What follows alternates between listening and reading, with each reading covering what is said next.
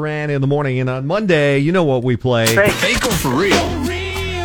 That's fake. Real and spectacular. And we have Ariel on the line at Riverside, where they sadly didn't get any snow on Saturday. But Ariel, you're caller number 9. You're our first contestant on Fake or for Real. Woo! Good morning. Hey, you got a chance right now to play a fun game for tickets to Bryan Adams, along with special guest Joan Jett and the Blackhearts. Yeah, what a great show. That's going to be Saturday night, July 29th at the Kia Forum. All you got to do is guess whether or not what I'm telling you is fake or for real. Guess correctly, you'll get into a drawing for these tickets. If you're the only one who gets yours right, you automatically win tickets for Bryan Adams and Joan Jett. Tickets on sale now at Ticketmaster.com. Are we ready to play the game? Yes, we're ready. Go. All right, Ariel. Lauren Coronado, the reporter on NBC4, doesn't just have the same name as our Lauren Coronado, my co-host here on the Cola Morning Show. They're actually cousins. Is that fake or for real?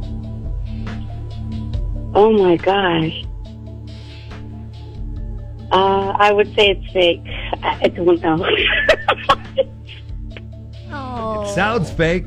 It's not a random coincidence, though. You are cousins, huh, Lauren? We are third cousins. Oh, my God. She has a sister named Jackie, and I have a sister named Jackie. Her dad's name's Mike, and my dad's name's Mike. God. Yeah, it's weird. They all like the same names. So, who was born? Who's older? I am. So, her parents stole your name. I don't know. You're the original Lauren Coronado. But you guys spell it differently, right? Spelled differently, yeah. So when you see Lauren Coronado on Channel 4, that's Lauren's cousin. Yes. Channel 4, okay. Ariel, you still have a chance if nobody else gets yours right, so hold on the line. Hold on. Okay, thanks. Moving on to caller number 10. Terry on the line in Crestline. Are you there? Terry Bailey. All right, Terry, you have a chance right now to play fake or for real. Got to get yours right to get into the drawing. Joan Jett. We're giving away tickets to see Joan Jett has 2 of her ex's names still tattooed on her. Is that fake or for real? For real. Joan Jett has a lot of tattoos, including one of a fighter jet in her nether region. Oh, wow. But she does not have any ex's names tattooed on her. I'm sorry, that's fake. That was Trixie. Thanks for trying, Terry. You still have a chance. Nobody's gotten theirs right yet, so hold on the line. Hold on. Moving on to caller number 11. We have Patricia on the line in Sun City. Get yours right, Patricia, and you automatically win. Oh, great. Okay. Henry Winkler and Tom Hanks hate each other. Is that fake or for real? Oh, my gosh. For real. That is for real. She does. Oh, my God.